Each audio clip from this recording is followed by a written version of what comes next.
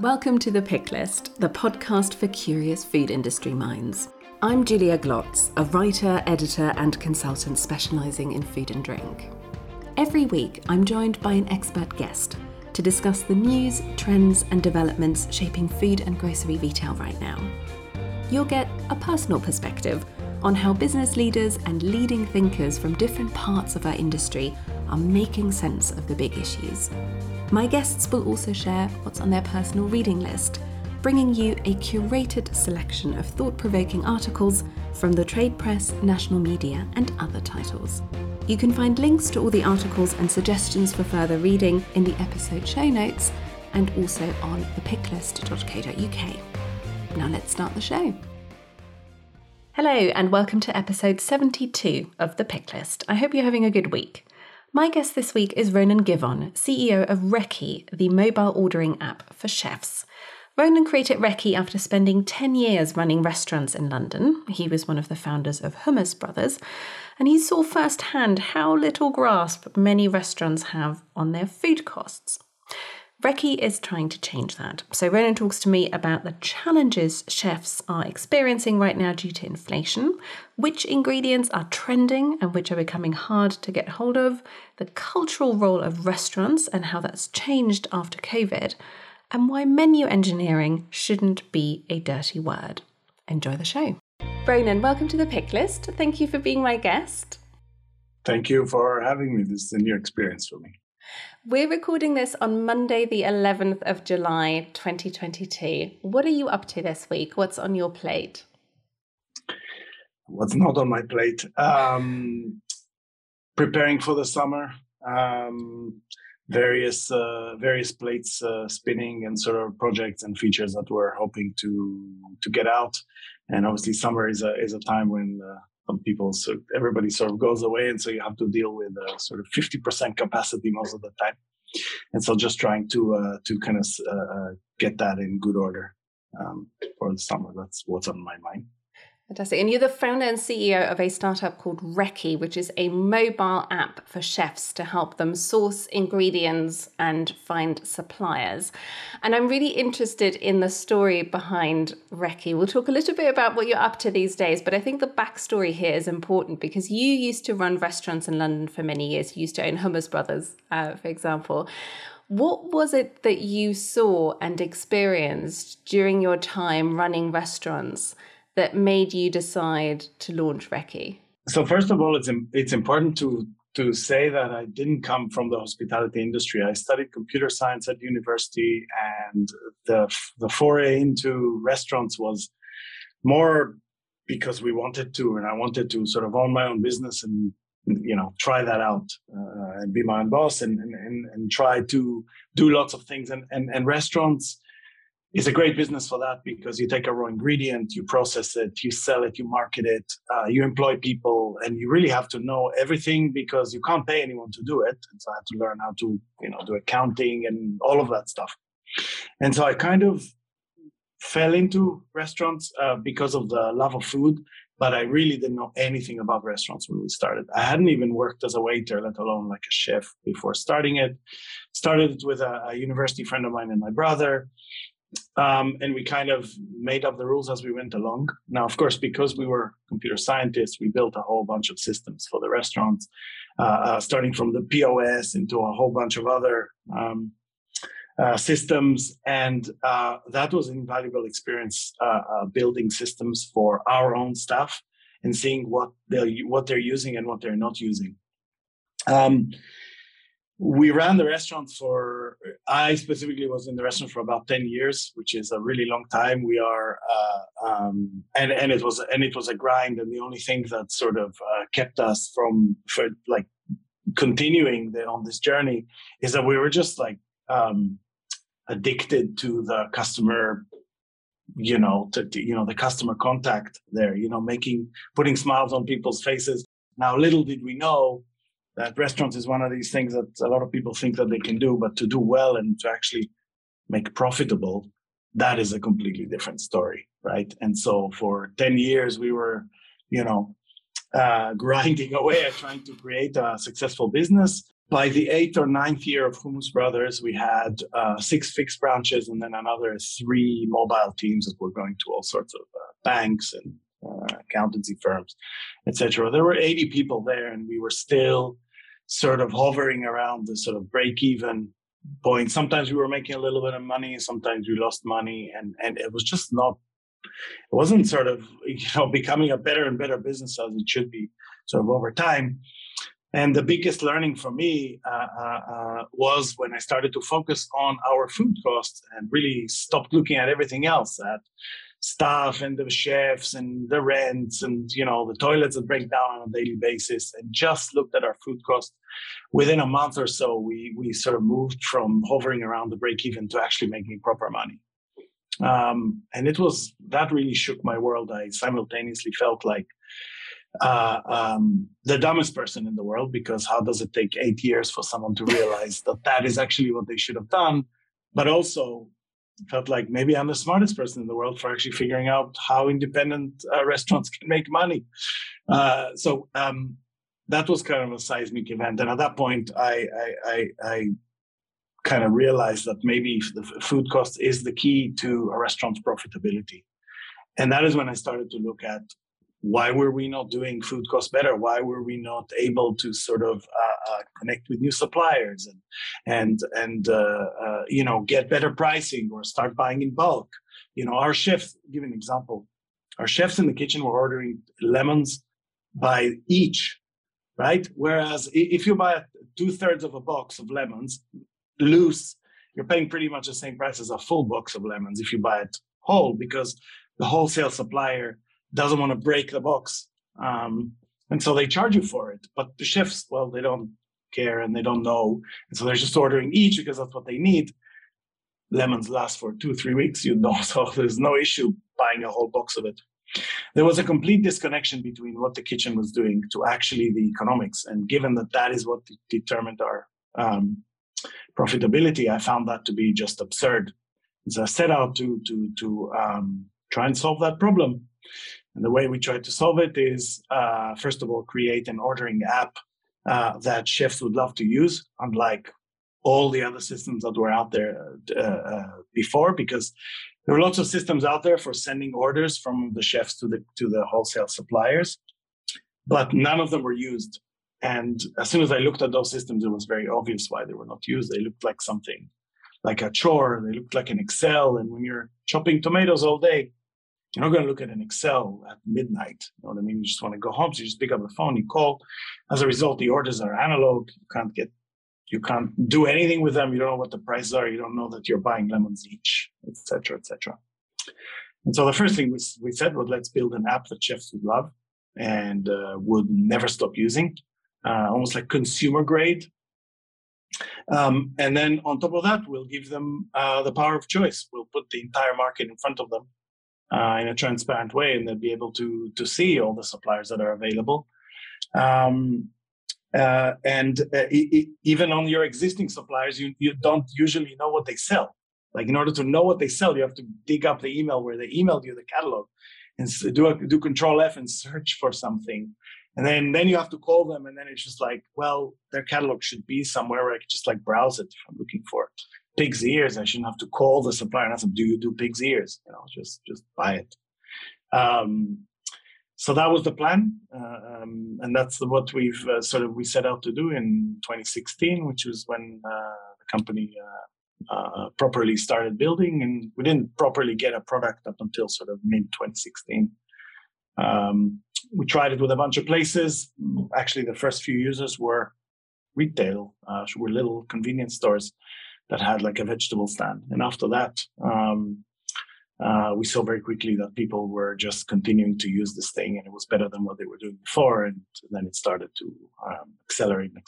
And now we're in 10 countries. Our biggest country is UK, but there's also the US and more countries. So yeah, that was that in a nutshell. I have so many questions. I think this is fascinating.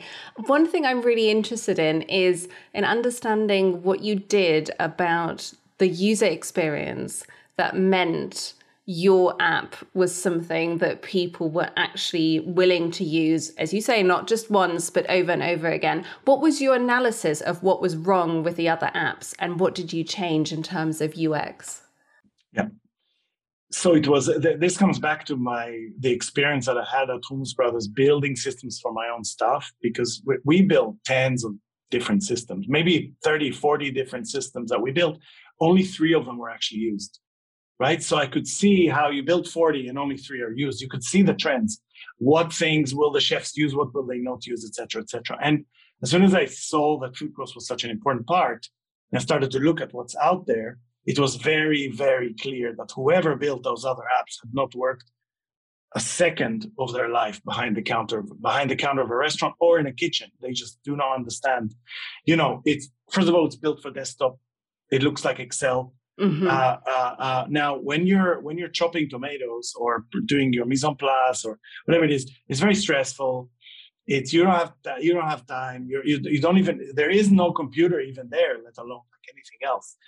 And when you when you work in the kitchen for 10 hours, you get to the 12th, to the 11th hour, and you're looking at a screen with a whole bunch of numbers, what's called the context switch is so high that you just don't want to do it. And then you fall back to what you're used to, which is WhatsApp, phone, et cetera, et cetera. So when people told me initially, when I did the research, I'm old school, I like to call my supplier, what turned out is that they were calling their supplier and leaving a voicemail on the other side. They weren't actually speaking to anyone. So they just fell back to, a fallback was the phone and what they knew. So what we did was like, well, let's not create a context switch. Let's create an app that will not be a context switch for these people. And so we built it looking and feeling like WhatsApp or sort of a list of chats, because that was really, really, still is, sort of the preferred way for people to communicate, at least in this country. And so we said, well, if we make something that works and looks and feels like WhatsApp, it will not be seen by the user to be a context switch. And so they would use it. That is exactly what happened. It is a WhatsApp. It started off as, this is WhatsApp for your suppliers. So each chat is you and your team and your suppliers, and you can place orders, and you can also just type straight in the chat, and that's it. And we'll take care of the fact that it gets there and confirming the order, et cetera, et cetera. And that was it. That we saw that immediately with our first 1 or 2 users. It's just, you gave it to them and they just didn't stop. They placed their order, and then more and more, and then they started using it with their other suppliers, and it just felt like it fit within their day. They didn't have to go to a desktop. That's number one, but that's almost like a given. But then what they were presented with is not something that looks like a business tool. It looks like a personal tool, which I use all the time. Consumer grade. It's snappy. It works fast. It works like I expected. It doesn't look like some business tool. And then they just continued using it. That was our angle. We sort of built something for the chef to manage their restaurant, but we were not trying to onboard a business to our app. We were onboarding a chef, and then yes, they were ordering on behalf of a restaurant, but it is a personal profile of a chef. How did you get the suppliers to come on board with this? Because I completely get the advantage from the chef's point of view, and especially as you said, that kind of visibility across different suppliers, really understanding where are you spending the money, are you getting the best price, and all of that.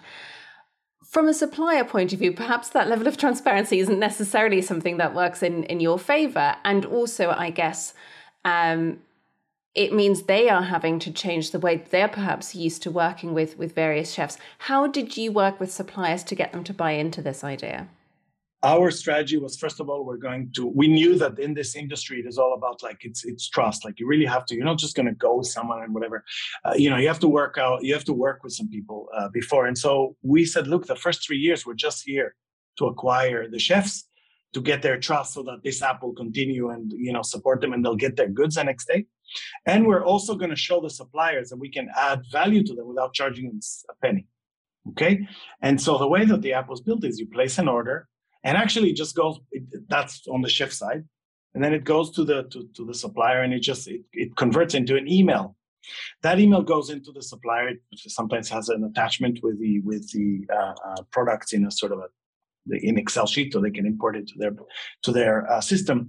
And it was immediately superior to what they were getting before, which was voicemail. Half of which the chef forgets even to say who they are at the end of the call, and then you have to like guess based on what they order, who they are, etc. So it was causing a lot of headache for them just to process it. So the first 2 or 3 years, we didn't charge suppliers anything, and we just said we're going to prove to you that we actually are trying to make the industry as a whole better off, not just to take from you to give to the restaurants. This was not our angle. We don't try to say, the suppliers are not doing justice to their buyers, or the buyers are not doing justice to their suppliers. We just think the system is broken. It could work a lot better in a way that both the restaurants and their suppliers will be better off. And so, just like when running the restaurant, when someone tries to sell me something, I always told them, well, you got to prove to me that this thing is like good. We did that. We just said, here, chefs, there's a free app. You can place your orders. Suppliers, we're going to send it. We're going to send you the orders in a way that's 10 times better than what you receive them already. Yes, might not be perfect, but it's going to be 10 times better than what you receive already. And then we'll build trust with you.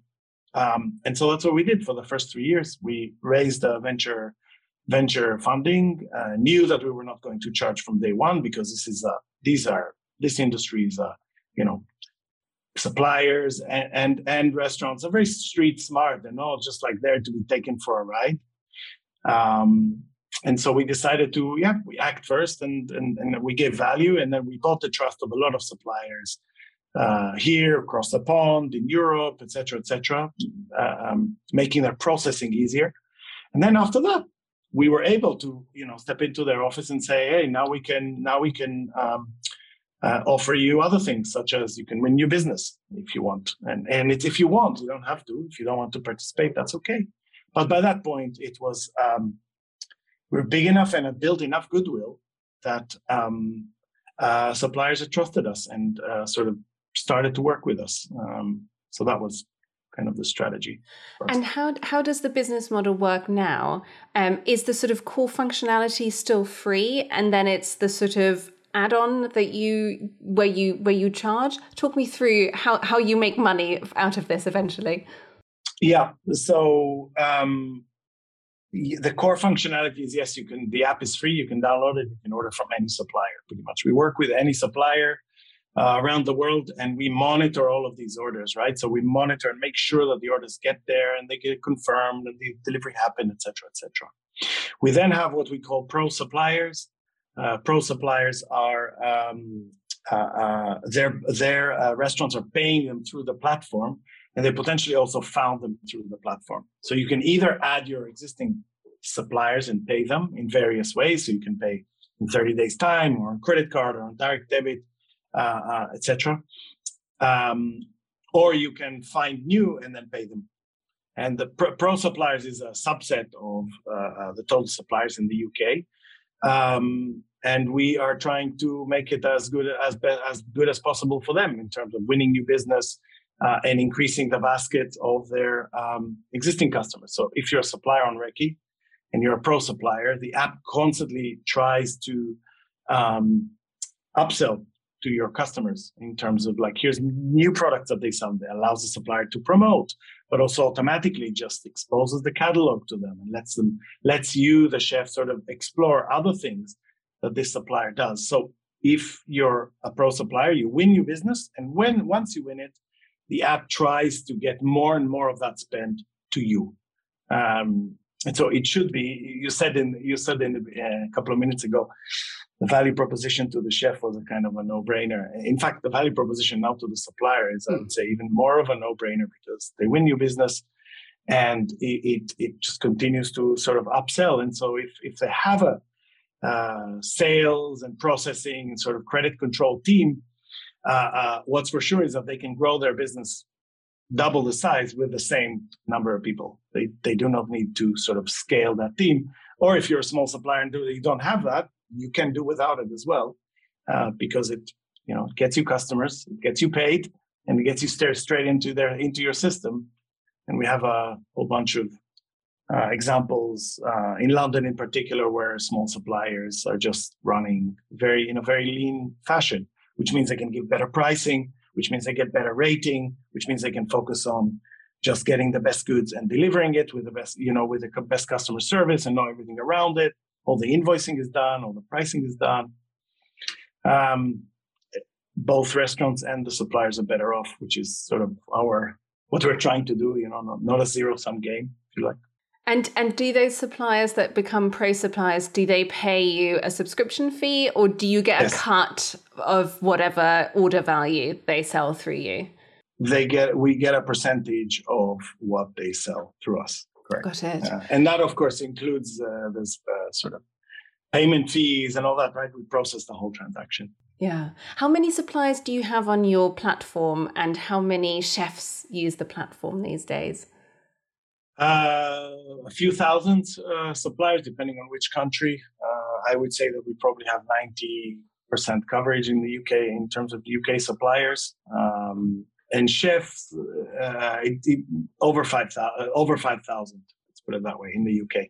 One of the things that I think is really interesting about what you do, and that immediately kind of came to mind when I prepared for our conversation, is, as you know, my background is writing about the grocery retail industry more than the food service industry, but grocery takes so much inspiration from food service. I mean, there must be a considerable percentage of food service customers or restaurant customers in London who must just be people from the grocery retail industry scouting for new NPD ideas.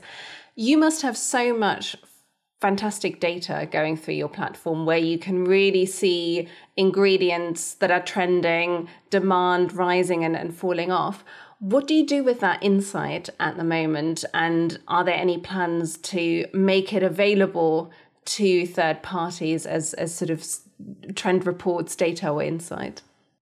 So to answer your second question first, we don't have plans to sort of share it with anyone. We see it a lot more valuable to recommend it to the restaurant next door that they should be buying something than we do to the outside world.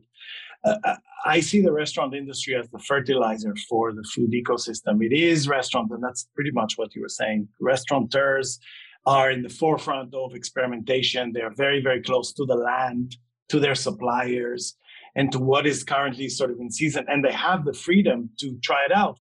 But no, what we prefer to do when we have trends, and the app is built that way, is it tries to sort of recommend that to other people like you.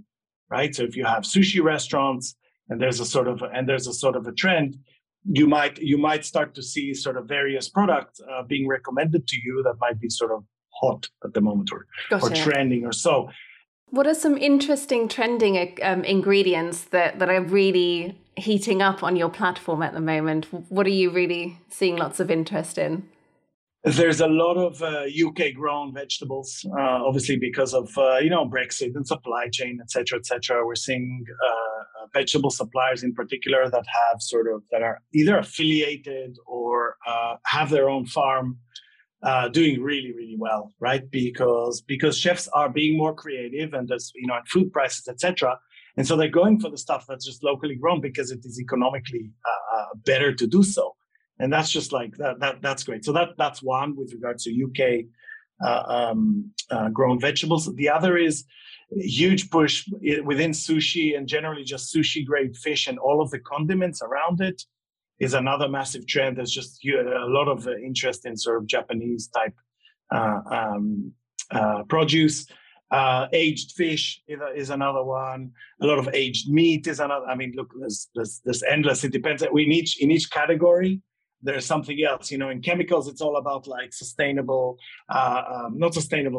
more eco-friendly, less harmful sort of chemicals. In fish, it's the sushi and the aged fish. In meat, it is definitely the aged fish and the provenance, the aged meat and the provenance.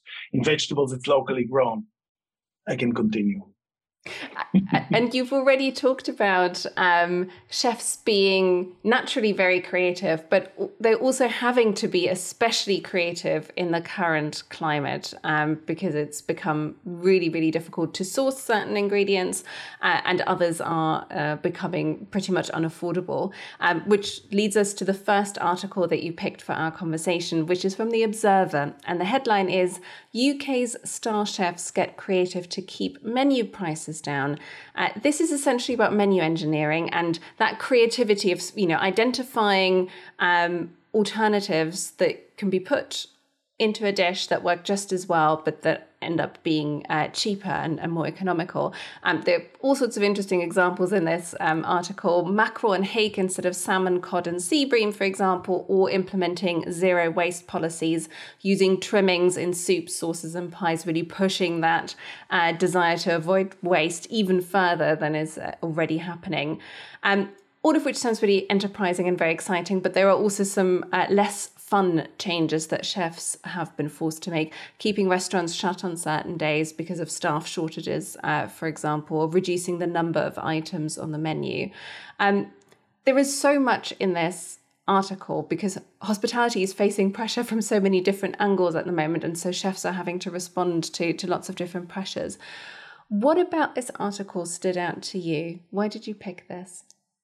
I see it every day. I think the way it should be is that you look at the market in a whole. It's like, what can I get at this point? And that there is efficient allocation of resources. Whatever was caught is being sold and eaten. Whatever was harvested will be, is going into the dishes. It coincides with COVID having made, COVID, and it's all connected. Of course, COVID, the labor crisis is that worries me terribly at this point. It's crazy. But what it meant is that the chefs are now being, sort of elevated from. I just need to make the food into some. We now need to rely on you a lot more because. Prices are going nuts. It's not just about getting that sea bass in, grilling it, and shipping it off on a plate. Now you actually, can add a lot more value. As a result, I think chef salaries have gone up also because there's less sort of left chefs around, and I think that's great. Up until this point, chefs were absolutely the sort of, the work is unbelievably difficult, unbelievably to grind. And I did it because, 6 months into running Hummus Brothers, our chefs just left. So I had to just step in the kitchen, run the kitchen for 6 months. And it was just unbelievably difficult. And it is high time that chefs start to be valued. Now, okay, they're valued because of supply short. But more importantly, now when they have to actually exercise a lot more of their creativity around the menu, they now become real experts in their domain. And there's a lot more pride in it, right? In a way, sometimes in the rest of it, in France and Italy, a lot more pride with regards to being a chef and being in hospitality. Well, UK chefs now have the chance to really show that yes, they are worth the 50% increase in wages that they just got. That's great. It's not just there aren't chefs around. It's no, this person actually knows how to make a menu profitable, but exciting for people. When you look at what chefs want to buy at the moment, what they want to source through your platform, what is really difficult to get hold of at the moment? What's the big headache for chefs? I think it depends. It's more on the sort of the pricing stuff. So salmon, for example, I said sushi grade fish and stuff. That's been up and down like crazy. We went from £5 a kilo to about £10 a kilo on salmon. I'm talking whole salmon, right? Not even the fillet part of it, just doubling of it. And so that's what do you do now? Is it trout? Is it how do you, it becomes, you just can't get it. Basic ingredients just going up in price. And so, yes, you can get them, but can you pay double the price for vegetable oil? Well, it starts to become, fried food isn't that cheap anymore. Now the oil's double the price. I wouldn't say that it's completely, you can always get everything. In a way, that's also part of my sort of beef, for lack of a better word, with the UK supply chains. They can get anything at any point in time. You can always get strawberries in this country and avocados and everything. And that in a way sort of, the consumer is then used to just having everything in abundance. In some ways, it's great. In other ways, the chefs can do less with that because everybody's just expecting avocado on toast all the time. So everything is available, but the prices are somewhat prohibitive for some menus, especially on the quick serve QSR side. And so they have to be creative. And it kind of, I think, links in a way to the second article that I was keen to talk to you about, which is one I picked, but it relates quite nicely to what we've just been chatting about. This is from The Guardian, and the headline says, "Cancelled flight, shoddy clothing, disappointing meal, blame skimpflation, the hidden curse of 2022. And in a way, it's sort of the dark side of the creativity that we've just been talking about. Skimpflation is a term that originally came from the US. It basically means managing inflation by skimping on quality. So it's similar to shrinkflation, which my listeners from grocery retail will be very familiar with, where you shrink pack sizes to keep prices low. This is basically a much wider range of quality compromises, essentially, that you might do. And it can be cheaper ingredients. It can be asking shoppers to navigate crowded supermarket aisles because you've cut your night shifts and you're just asking staff to replenish during the day. So it really touches lots of different sectors in many ways.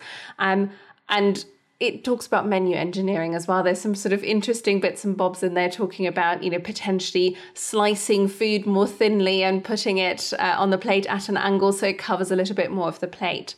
But the reason I was really keen to talk to you about this, because as I said, it does feel like it's shining a light on a potential darker side of that creativity. Yes, people are being creative and that can be a very good thing, but I guess it needs to be done with transparency. And consumers need to understand exactly what they're getting and what potentially has been compromised on or has been changed. And with ingredient swaps, that's relatively straightforward because you would expect to be told about it on the menu. But if perhaps certain dishes have been bulked out a little bit more with vegetables, or things have been sliced slightly differently, the consumer may not understand exactly how things have changed. Do you think chefs need to be careful with how far they're potentially pushing the menu engineering and the creativity? It is absolutely the chef's job to engineer the menu. Yes. Now, when the article pointed to a number of places where that engineering was just not done in a good way. I'll give you the best example. Corbin and King had that restaurant in Marylebone with the Austrian sort of place. One of the foods that has the best GPs anywhere is a flattened piece of meat, this thin, with a whole layer of batter around it and placed on this big plate so it looks really big. That is menu engineering done really, really well, And nobody looks at it, nobody bats an eyelid for paying £25 for a schnitzel. That is done properly. I think this article pointed to the fact of some people that were just not doing it correctly, because it is the essence of a chef to exploit the difference between how the customer values the dish versus what it costs. The perceived value of the dish, the difference between that and the actual value of the dish, is a chef's job. It's not like an anomaly or a bug. It is a chef's job. And so if they don't do it correctly and they just fill it with a whole bunch of cheap ingredients and it doesn't actually enhance the taste or anything, they've just done it badly, I would say. But it is completely in the chef to engineer the menu such that the restaurant will be profitable. There's a common misconception that restaurants are this, people go into them, and I did as well, for a romantic reason. You're just in love with this, putting smiles on people's faces and making them feel, full, etc. But at the end of the day, it is a business, and it took me years until I realized this is a business, not just we're here for our customers to serve them. It has to be a business. And so that menu engineering, that all of that should sit in the chef's head, and that is where they can really add value. So if they don't do it correctly, you get examples like that. If they do it correctly, we hail them as the geniuses, and they win Michelin stars. In a way, you're reclaiming the term menu engineering, because it does have a little bit of a sort of hint of being a dirty word almost. But you, as you said very clearly, you think there should be absolute pride in menu engineering done well. If you are already disassembling that dish in your head in front of you, the chef has already failed. If you are just seeing that chicken breast in front of you and you still think it is just about chicken breast, then you failed, right? The chef has failed, because you should be receiving it with a sort of this of course, what it's like. You go into a nice restaurant, you sit there, and that dish just arrived, and you just got that high. you don't getting that high and you're seeing this is just a sum of its parts. This is like some milk and some onion and some chicken thing. I can whip this up and it's like, it should cost me £5. The chef has failed. It should not be that. Going into a restaurant is an experience. To me, bad menu engineering is just, you just didn't do it very well, because the good restaurants, I can tell you, they're really, really on their food costs, and they're doing more menu engineering than anyone. You just don't see it because they've done their job properly. And when you don't, then it looks like, okay, chicken breast with some butter in it. Well, I can do that. But that's just bad food. Speaking of independent restaurants that have that wonderful hustle and bustle and that real kind of heart, takes us nicely to the final article, which you've picked. This one is from The Times, and the headline is Imad's Syrian Kitchen Restaurant Review, The Damascus Chef in Soho. This is a Marina O'Loughlin review of Imad Al-Arnab's restaurant in Soho, which he opened after fleeing from Syria with the equivalent of £12 in his pocket. It's the most extraordinary story. It's had lots of coverage internationally as well, but Marina describes it as follows, and I think it's probably just worth getting a sense of this. So he arrived in Calais underweight and hungry. There, he and 13 other Syrians slept on a church step for 64 days. He fed more than 50 fellow refugees daily from a single gas burner, keeping spirits up thanks to others' small acts of kindness. And ultimately, that extraordinary journey culminated in this wonderful restaurant opening in Soho that's been getting lots of rave reviews and attention from all over the world, and is also getting an incredibly positive review from Marina, who recommends it heartily. And she says of this entire journey, and it really is an appropriate time to talk about this as a journey. I know the word is a little bit overused, as she says as well in the article, but she describes it as a perfect example of how restaurants of even the most ad hoc nature will sprout up under the most challenging circumstances, places for people to gather and share and feel like members of the human race. Ronen, why did this resonate with you? Why did you pick this article? On two levels. One, which is a very obvious level, which is I had my first restaurant, Hummus Brothers, was effectively a Middle Eastern type food, pretty similar to what Imad is doing. And it was in Soho. Selling Mediterranean food, Middle Eastern food in Soho was like right up my street.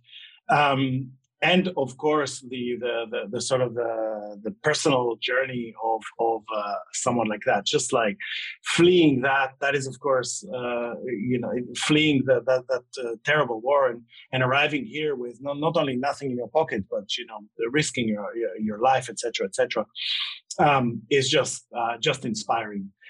So that's the obvious part of it, which is what Marina sort of spoke about. The less obvious thing, which she alludes to towards the end, is more about restaurants where do restaurants sit in today's culture? And I think the answer is different post-COVID than it was pre-COVID. Pre-COVID, well, you go out to a restaurant, et cetera. Now, we say that, you never appreciate something until it's taken away from you. Well, we just really didn't appreciate restaurants up until COVID. And then it got taken away from us, for us, March 2020 will be remembered as, in one day, suddenly all of our user base just stopped using the app pretty much.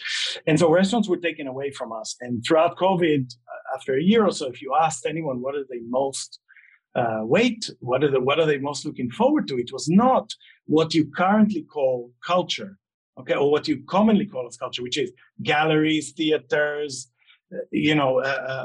museums, etc., etc. Most of the people said, I want to go to a restaurant. Like now, I need the connection with the outside. I need the connection with people, etc., etc. And so restaurants post-COVID are, in my opinion, the most important component of culture in today's urban society. When you think about Barcelona, why would you like to go to Barcelona? Is it Gaudi or the tapas? Well, I'd say most of the population would say tapas before they say Gaudi. And so this Imad's Syrian kitchen really sort of shows how the new place of restaurants sort of in today's culture. It is the excitement and the sort of the attention that this place gets it just fills my heart with happiness, because it's finally the unsung heroes, the people with, the dirty fingernails, I call them, the hard workers, just like grafting and grinding. And I was one of them, of course, for years. Now suddenly are in the spotlight because they provide a service that nothing else does. And how confident are you that this sort of renewed appreciation of restaurants is going to survive a cost of living crisis? Because, of course, there are lots of people now who may very much value restaurants, but who are going to be priced out of them with the best will in the world, with all the menu engineering and all the ingenuity that chefs can bring. There will be lots of people who are just not going to be able to eat out as much, or who will choose to cut back on eating out. Is that something you're concerned about at all? I think it's okay that people potentially eat out less and make it more of a special occasion. It absolutely needs to be a more of a special occasion. I know firsthand how difficult it is, how much work, when you sit there in a restaurant and a dish is put in front of you, you do not think about how much work has gone into producing that dish, and then all the way to the end of the cycle when that plate is then, put in a waiter station and it's ready for the next dish. The amount of work required to just put that thing there to the quality that you're expecting, it absolutely has its sort of value. And so, yes, it's potentially people will go out less. I don't think that's a bad thing. I think that, if it's priced correctly, because on the flip side, I ran restaurant for 8 or 9 years and barely managed to pay myself. So yes, maybe people got cheap food, but I was not able to put food on my table at home. That's not sustainable either, right? So I think that this is a little bit of a correction for people to see restaurants for what they are, which is an experience. This is not a commodity food. You want a commodity food, that's a supermarket for it, right? You buy it, you cook it yourself. When you come to a restaurant, it is an experience. And it is, you don't go to the opera every day as well, right? Because it costs £300 to go there. Why not? Well, because it is a special occasion. And so I'm not too worried. Yes, there might be a correction of less people, less visits. I hope that the actual GDP of restaurants will go up, though, because there's renewed sort of prestige and sort of levels and quality levels sort of go up. I'm encouraged by that. Now, we are nearly out of time, but before I let you go, I just want to talk a little bit about what's next for REKKI. What is in the pipeline for the second half of the year? What are you really excited about in terms of next steps and plans for expansion? Yeah, so first of all, we want to complete the UK. In other words, we want to have every independent restaurant and wholesale supplier on our platform in the UK. And then we want to go. We want to expand to some of our other cities where we're live already, which is the US and the rest of Europe.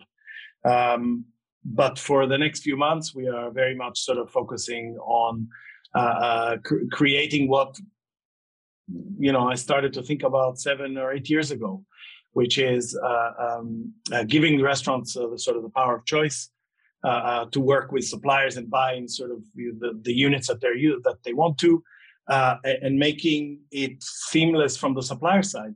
Creating a marketplace in general is a non-zero sum game. It should add value to both sides. Both the suppliers need to be better off, and the restaurants are should be better off. This is what we're seeing, and we want the entire UK to enjoy that. And then after that, it's overseas. We have quite a few thousands of users overseas in other countries, and we will go and sort of switch on some of the features that we've built for the UK market over there. Fantastic. Ronen, if people want to connect with you to find out more about REKKI and what you're up to, what's the best way to do that? Well, they can go on our website. If they want to email me directly, they can just send it to ronen@rekki.com. And I'll get the email. I'm pretty easy to get hold of. Fantastic. Ronen, thank you so much for coming on the show and being my guest. Pleasure. Thank you. Thanks for listening. I hope you enjoyed the conversation and found it useful. If you did, please consider giving the Pick List a 5-star rating on whichever platform you're listening and leave a review. It tells me you're enjoying the show and would like it to continue, and it helps me reach more listeners. If you'd like to connect, you can find me on LinkedIn at juliaglotz.com and on thepicklist.co.uk. And if you'd like more thought-provoking reads for your personal reading list, please subscribe to The Trim, my free weekly newsletter at juliaglotz.com/newsletter. See you next time.